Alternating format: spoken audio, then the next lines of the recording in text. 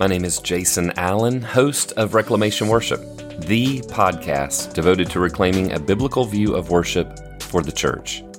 Thank you for joining me for another episode of Reclamation Worship. Today we are going to be finishing up part one of Thoughts for Young Men by J.C. Ryle. And in part one, he gives general reasons for exhorting young men.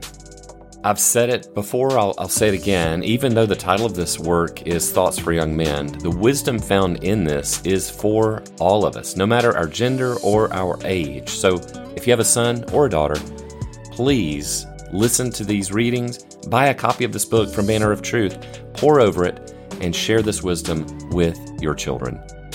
So this fifth and final exhortation from the first part of this book today is focusing on the need for exhorting young men to begin serving God now. J.C. Ryle helps us to see that by beginning to serve God now, they will be saved from sorrow.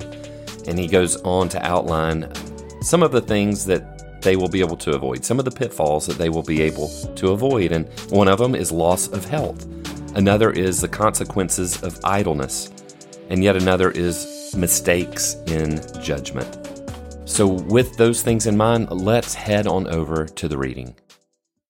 For another thing, young men need exhorting, because of the sorrow it will save them, to begin serving God now.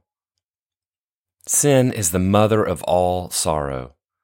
And no sort of sin appears to give a man so much misery and pain as the sins of his youth.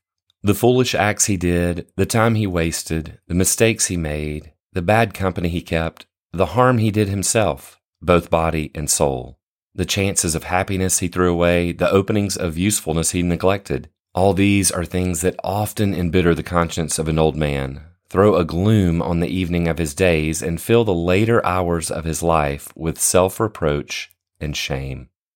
Some men could tell you of the untimely loss of health brought on by youthful sins. Disease racks their limbs with pain, and life is almost a weariness. Their muscular strength is so wasted that a grasshopper seems a burden. Their eye has become prematurely dim, and their natural force abated. The sun of their health has gone down while it is yet day, and they mourn to see their flesh and body consumed. Believe me, this is a bitter cup to drink. Others could give you sad accounts of the consequences of idleness. They threw away the golden opportunity for learning. They would not get wisdom at the time when their minds were most able to receive it and their memories most ready to retain it. And now it is too late. They have not leisure to sit down and learn. They have no longer the same power even if they had the leisure. Lost time can never be redeemed. This too is a bitter cup to drink. Others could tell you of grievous mistakes in judgment, from which they suffer all their lives long. They would have their own way. They would not take advice. They formed some connection which has been altogether ruinous to their happiness. They chose a profession for which they were entirely unsuited, and they see it all now. But their eyes are only open when the mistake cannot be retrieved. Oh, this is also a bitter cup to drink. Young men, I wish you did but know the comfort of a conscience not burdened with a long list of youthful sins. These are the wounds that pierce the deepest. These are the arrows that drink up a man's spirit. This is the iron that enters into the soul. Be merciful to yourselves. Seek the Lord early, and so you will be spared many a bitter tear. This is the truth that Job seems to have felt. He says, "Thou writest bitter things against me, and makest me to possess the iniquities of my youth." Job 13:26. So also his friend Zophar, speaking of the wicked, says, "His bones are full of the sins of his youth, which shall lie down with him in the dust." Job 20:11. David also seems to have felt it. He says to the Lord, "Remember not the sins of my youth, nor my transgressions." Psalm 25:7. Beza, the great Swiss reformer, felt it so strongly that he named it in his will as a special mercy that he had been called out from the world by the grace of God at the age of 16. Go and ask believers now, and I think many and one will tell you much the same. Oh, that I could live my young days over again, he will most probably say. Oh, that I had spent the beginning of my life in a better fashion. Oh, that I had not laid the foundation of evil habits so strongly in the springtime of my course. Young men, I want to save you all this sorrow if I can. Hell itself is truth known too late. Be wise in time. What youth sows, old age must reap. Give not the most precious season of your life to that which will not comfort you in your latter end. Sow to yourselves rather in righteousness. Break up your fallow ground.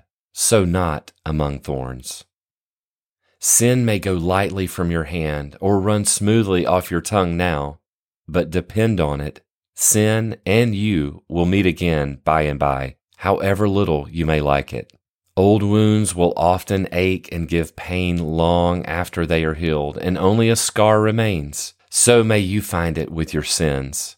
The footprints of animals have been found on the surface of rocks that were once wet sand, thousands of years after the animal that made them has perished and passed away. So also it may be with your sins.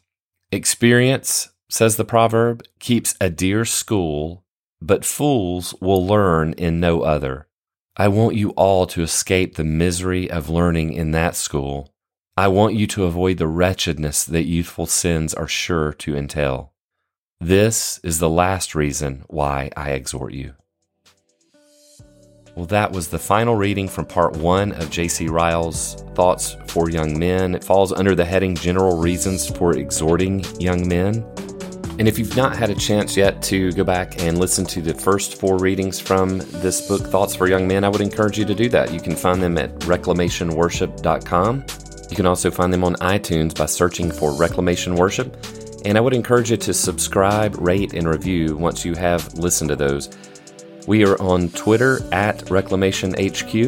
We're on Instagram at Reclamation Worship and on Facebook at Reclamation Worship. Until next time, Soli Deo Gloria.